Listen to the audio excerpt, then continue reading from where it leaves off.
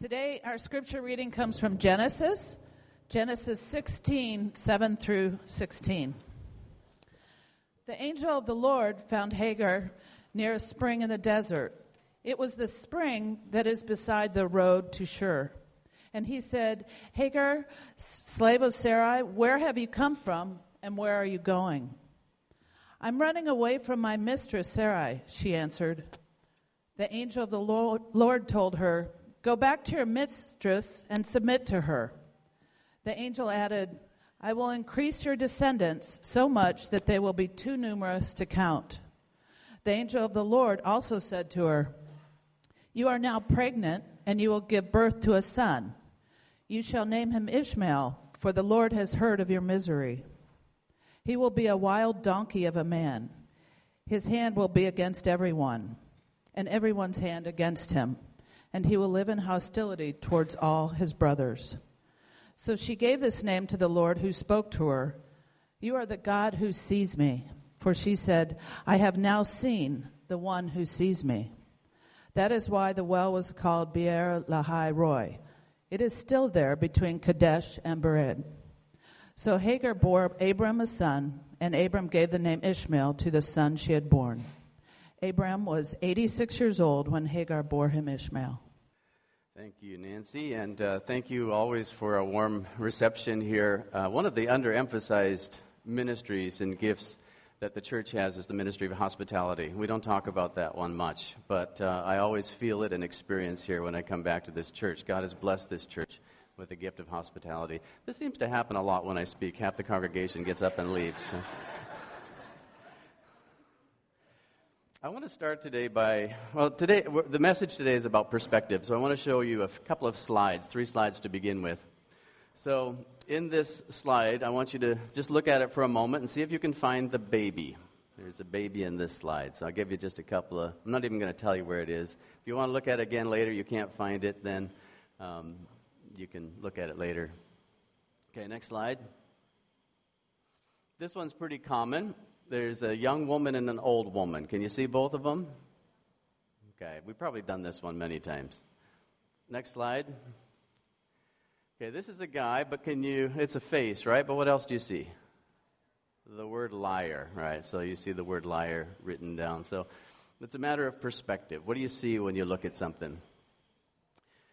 Another kind of perspective that we could talk about, though, is macro and micro, and this is really what I want to talk about today. If someone were to ask you a question, what is Beijing like, how would you respond? You could respond with a micro perspective. If you've been on a Beijing subway at rush hour, Beijing is like looking at the wax in someone's ear. You're getting that close to people. But you could also respond if you're on one of those rare, beautiful days where it's like the air quality is at level 10 or something like that, and you're in a beautiful place like this, you could say Beijing is a very beautiful place. Everything is about perspective, how we see things. The story that we're looking at today from Genesis 16 is about perspective, how we see our circumstances. One of the key words in this story is the word see. And Hebrew storytellers didn't use any words indiscriminately. Their writing was always terse, it was economical, and the key to understanding the stories that they wrote is to look at the words that they used. And in this particular story, the author used the word see repeatedly. It's not as clear in English as it is in Hebrew. But before we look at the story, let me just put it in context. The story of Abraham basically runs from Genesis 11 to 22. And he relates to 3 primary characters in this story. So if you look at the slide up here, God, Sarah, and Lot. These are the 3 primary characters in the Abraham narrative. So the story begins, next slide, with the promise given, and then the promise is realized. God promises to give Abraham a son, and by the end of the story, chapters 21 and 22, the birth of Isaac. This son is actually given. But there's a lot of story between the promise and the realization of the promise.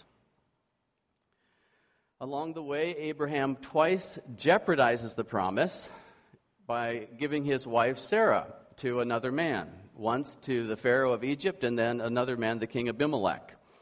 But to Lot, he's always the faithful brother. But the real interesting thing about this story of Abraham is what we're going to look at today. The story of Hagar comes between this affirmation, or the making of the covenant between God and Abraham, and the reaffirmation of the covenant. Just before chapter 16 is chapter 15, where the covenant is made. And in that covenant, God assured Abraham that his descendants would be numerous. They would outnumber the stars. At this time, Abraham's already an old man, has no kid. God has given him a promise of progeny, and the promise hasn't come. Of course, he's desperate. He doesn't know how this promise is possibly going to be realized because he and his wife Sarah are past the age of childbearing. But God says in chapter 15, I'm going to give you so many descendants that they couldn't possibly be counted. And then God performs this ritual with Abraham. And it's a ritual from the day of Abraham, so he totally would have understood it. In Genesis chapter 15, what he does is this. He allows Abraham to fall in a deep sleep. Well, first of all, Abraham cuts up animals, and like a cow and a chicken and a goat, and he puts half the animal on one side, half the animal on the other side. So there's blood everywhere.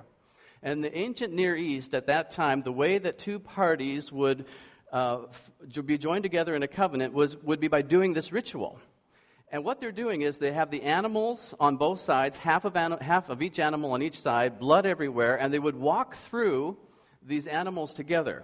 And what they'd be saying is, may I become like those animals if I ever go back on the word that I'm making with you today, on the promise that I'm making with you. So it was a very, very sacred ritual. Well, in Genesis chapter 15, Abraham cuts up the animals, and then God puts him into a deep sleep, and in his sleep he has a vision, and God is walking through those animals, through the two sides of the animals. And in that, what he's saying to Abraham is, Abraham, there's no way that I could possibly ever go back on the word, the promise that I've made to you. This is God's covenant with Abraham. God had a macro view of Abraham's life. He made the promise, he could see its fulfillment. But Abraham and Sarah were trapped in this micro view of life, the shame and hopelessness of having no children. Having no child in those days was the greatest shame. It was like you had never existed if you died without a child. So they had this micro view of life, and it didn't look good. By now they're desperate. And so this story in chapter 16, the story of Hagar, shows their very human and faithless response to a challenging situation. In the New Testament, the Apostle Paul said, we walk by faith and not by sight.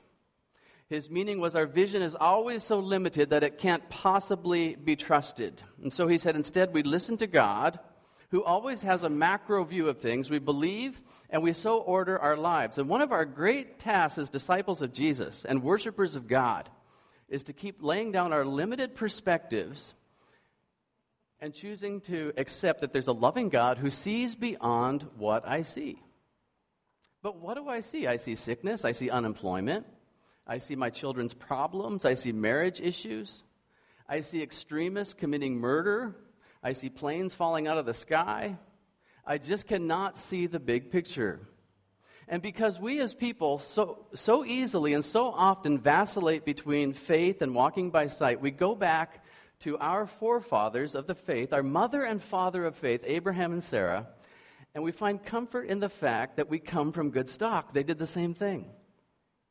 No one has ever lived a perfect life of faith. There is no such thing, in my opinion, as a faith hero. We try to teach our kids that there are heroes of faith, but I believe that there are some people who are a little more faithful than others, but we are all unfaithful because of our blindness. We're all like that father in the Gospels who has to say, I believe, help my unbelief. And our moments of faithlessness and failure help us see what a mess we can make of things and motivate us to get on track again. You know the problem with the faith prosperity teaching, the teaching that says we should be healthy completely and we should be very rich, is not so much that it promises or it asks us to love money too much, which it often does. The problem is that it idealizes faith. And it puts on us this hope of being a faith superman or a faith superwoman. There's only one true faith hero, and it isn't any one of us. So we can just put that aspiration off the table. We cling to our hero of the faith. So in this story, Abraham and Sarah, the father and mother of our faith, are vacillating. So the story revolves around Sarah, the wife, verses 1 to 6, and Hagar, the maidservant, verses 7 to 14. So each one of these ladies has their own story to tell, and their lessons are going to instruct us about the life of faith. So let's look at Sarah first, verses 1 to 6. Sarah had a plan. So Sarah, Abram's wife, had borne him no children. She had a female Egyptian servant whose name was Hagar. Sarah said to Abram, "Behold, now the Lord has prevented me from bearing children. Go into my servant. It may be that I shall obtain children by her." And Abram listened to the voice of Sarai. So after Abram had lived 10 years in the land of Canaan, Sarai, Abram's wife, took Hagar the Egyptian, her servant, and gave her to Abram, her husband, as a wife. So the first words in this story are now Sarah. In the first half, she's the main character. So she controls these other two characters, her husband Abraham and the servant servant Hagar. This is the first story about Sarah since chapter 12, when Abraham passed her off to another man as his sister, and so she became kind of his wife for a little while. So now she's about to get revenge on her husband Abraham, and she's going to the plan will backfire horribly. So she's introduced as Sarah, Abram's wife. The narrator wants us to know that. The storyteller didn't have to tell us that. It's a fact. We knew it. But this word Isha, wife, is used to make a point that she is Abram's wife. Because in a moment, we're going to see some confusion around this fact. Now, verse 3, I think there's another slide here. The literal translation of verse, there should be, it's 16:3. Is this. It starts, Sarah, Abram's wife, took Hagar, her Egyptian servant. And then it's a middle clause that says, Abram had been living in the land of Canaan for 10 years. And the third clause, she gave her to Abram, her husband, as a wife. So this is kind of confusing. As identities are being confused, it's like the storyteller has written this story in a way that's also kind of confusing. In God's eyes, Sarah is the one. She's the one whom the seed will come. And in fact, chapter 17, when God reaffirms the covenant in the next chapter, he will say those very words. But in verse 2, Sarah had come to a conclusion based on what she could see. It was what philosophers would call empirical evidence, and she spoke it out to her husband. She said these words, "The Lord has prevented me from having children." Now, it's not a foolish conclusion by any means. She's in her 70s by now, for goodness sake. It's a conclusion that was obvious.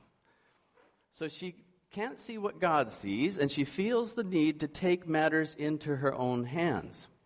She chooses to control the situation now based on her micro-vision rather than relinquish it to God, who has the big picture, and she's completely going to mess things up. Here in the middle of Abraham's story, right in the middle of Abraham's story, God gives us this lesson. He wants to show us that all he requires of us is to hear his promises and to live by them. Listen to him and rest. Listen to him and rest. Listen to him and rest. But how often are we tempted in our microvision to control? A few years ago, or several years ago, our friend Dina in Hong Kong, her husband walked out on her. Actually, it was on Christmas Day, and the day after their third child was born, he walked out on her for another woman. And Dina went to the Lord in prayer, and she believed God spoke to her that her husband was going to come back and that she would take him back. And we spent probably, 4, 5, 6 months with her. We were with her often, and she became like a walking concordance. She memorized almost the whole Bible. And she listened and rested, listened and rested, listened and rested. Meanwhile, she's trying to take care of these 3 kids, one who was just newly born. She didn't contact her husband. She didn't work at the relationship. She read Scripture, and she prayed. And within 6 months, he came limping home, the subject of God's extremely stern hand of discipline. And he said these words to me, "God has made my life miserable. I have to go back to my wife." God's promises are God's promises. They are for him to fulfill. But verse 3 shows us this dysfunction of the situation. Now, that middle clause kind of seems out of place. Abraham had been living in the land of Canaan for 10 years. But 10 years is a long time to wait for a promise that was impossible to believe to begin with. You know, those of us who have complained about sitting in traffic for a half hour can't blame these guys for becoming a little less than patient with this promise. So she gave her maid to Abram as a wife. And what the storyteller is telling us is that Sarah is messing with the system by making an Egyptian maidservant into the wife of her husband. It's going to turn out bad for all of them. Go on, verse 4. And he went to Hagar, and she conceived.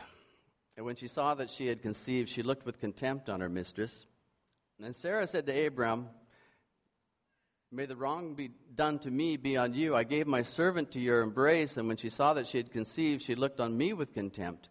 May the Lord judge between you and me." And Abram said to Sarah, "Behold, your servant is in your power. Do to her as you please." Sarah dealt harshly with her, and she fled from her. So verse 4, the fallout begins. She conceives, and immediately, Hagar conceives. Immediately she hates Sarai.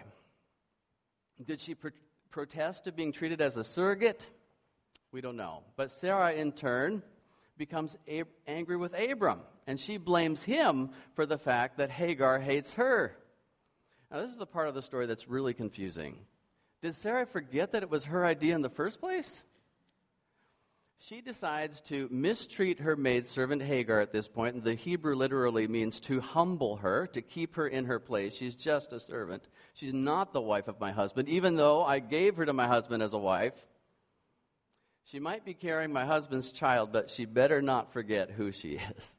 Nothing good can come out of trying to force a solution to God's promise. Hagar can't stand Sarah.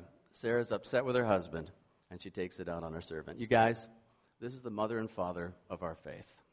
This first couple of faith. They seem so callous to us, but it all reveals their blindness. They just can't see what God sees. At this point, that word see is introduced to the story together with the word eyes. It's not so clear in English, but Hagar sees her situation. She despises her mistress in her eyes. Sarah is told to treat Hagar as is right in her eyes. But her evaluation of Hagar is going to prove to be very different from the way God sees her maidservant.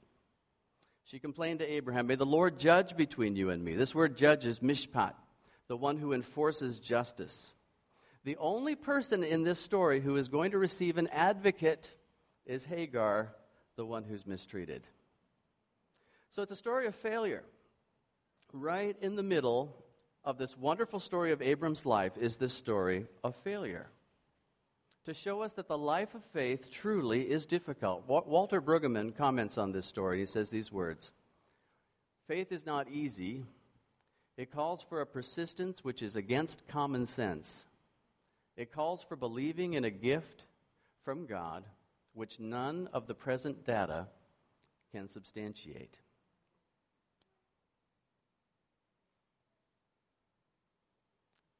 The life of faith is a life of faith.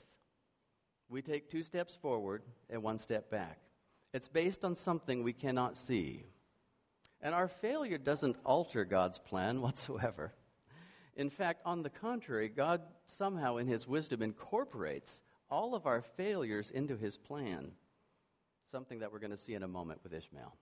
Okay, let's go to the second part of the story.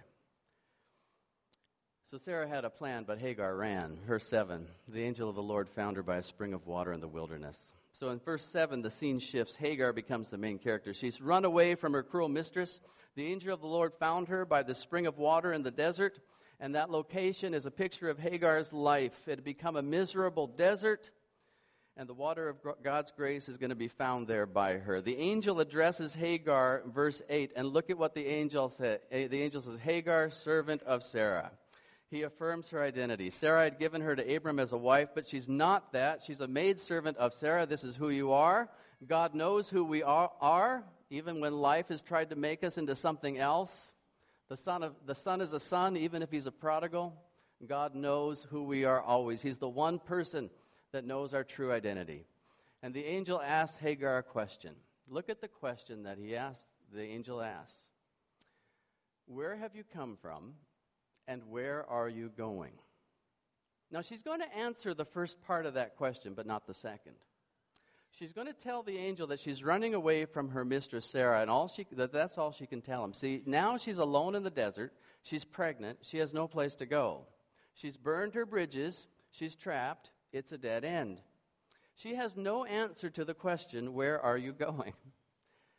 Like us, like we often do, Hagar had hit a dead end.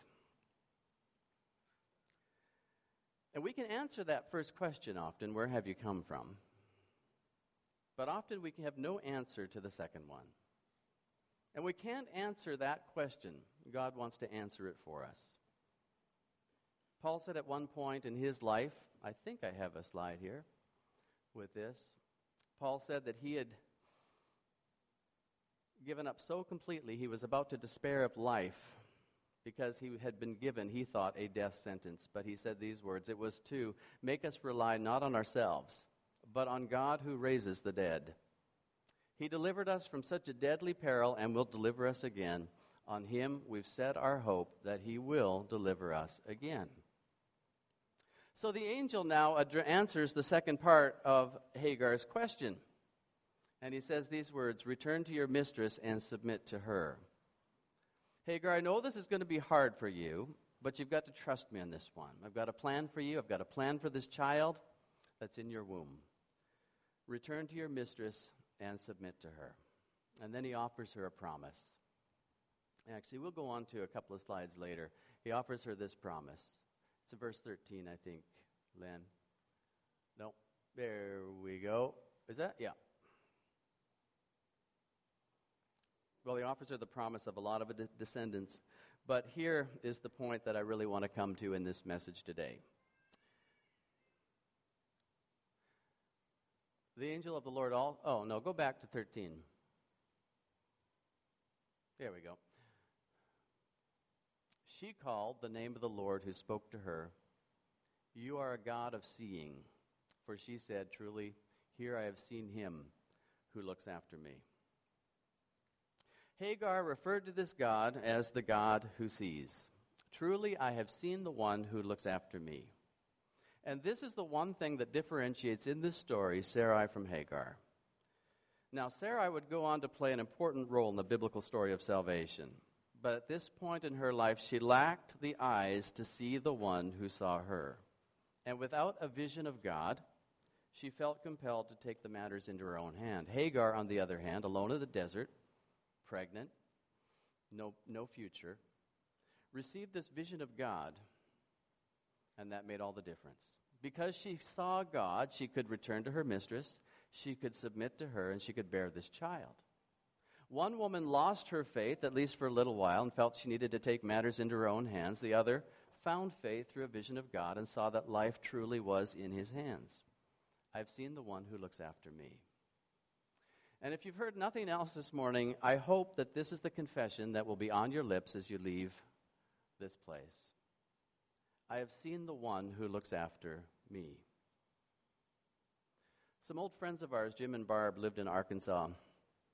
And a lot of years earlier, Barb's grandfather had ran a Bible school in Arkansas. For years, the school had been abandoned. The buildings were in disrepair. The property had been taken over by others. And about, I think, 7-8 years back, Jim and Barb felt that God speak to them separately, that he wanted to restore this property for his kingdom. And so they felt led to buy the property where Barb's grandfather had this Bible school. So they purchased it, and they began to train missionaries there. But shortly after they purchased this property, Jim was diagnosed with multiple myeloma, untreatable in his case, and the doctors gave him just a few months to live. And amazingly, Jim and Barb discovered that the last two men who owned that who ran the Bible school on that property had the exact same illness, and they died of that illness. Shortly after his diagnosis, Barb was then diagnosed with breast cancer. And they went back to God, the God who sees them. And he reinforced in prayer with the knowledge that their lives were in his hands. They felt encouraged. They kept pushing through. They raised money to buy the property. They worked on the buildings. They started conducting training programs. Jim lived for several years beyond the diagnosis of a few months, long enough to complete the task that God gave him of setting up that training school and then he went on to be with the Lord. Barb is cancer-free, is continuing the work there. But at that point, they saw the one who looks after them. See, as people, we can only possess microvision. We can only see today. I know we do our corporate planning times and all these things, and we look into the future, but we can only see today. And if our circumstances are great, we're happy. If they're the pits, we're sad. But we have no idea what's going to happen when we set foot outside the door after church this morning. If you could see the future, what would you do? Well, you'd certainly buy a lottery ticket, the winning lottery ticket. You'd make a decision to not board a certain flight. If we could see the future, we would protect ourselves and we'd promote ourselves at all costs. There's only one person who can see the future responsibly, and we are not that person. God does not invite us to have a macro vision ourselves because we couldn't handle it. He's the only one who can handle it. But if we truly have a vision of Him, the one who sees, we don't need to see beyond tomorrow. The fact is that He sees, that He knows, and that He loves. And this is completely sufficient. He possesses the macro vision. And He asks us simply, the very simple thing He asks us, ever since the father and mother of our faith, Abraham and Sarah, until us today, 2015, He asks us just to trust Him. Have you seen the one who looks after you? Our God, this is what we ask. The Apostle Paul asked for the church, that you would open up the eyes of their hearts that they could see you. And so for us as your church today, we ask that you would open up the eyes of our hearts to see you. And certainly within this church family of several hundred, there are some who are going through very, very difficult things. You see what they cannot see. Particularly bless them with the gift of faith.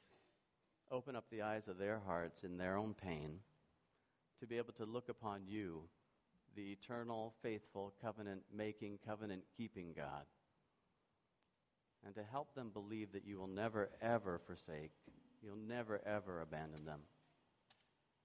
Thank you for your deep, ongoing kindness to us.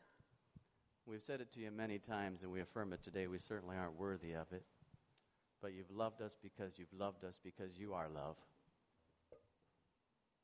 Gracious God, thank you. Bless all of us to be able to see you well today. And through this week, help us to practice cultivating the eyes of faith to look upon you. For the glory of our Lord Jesus, and in His name we pray.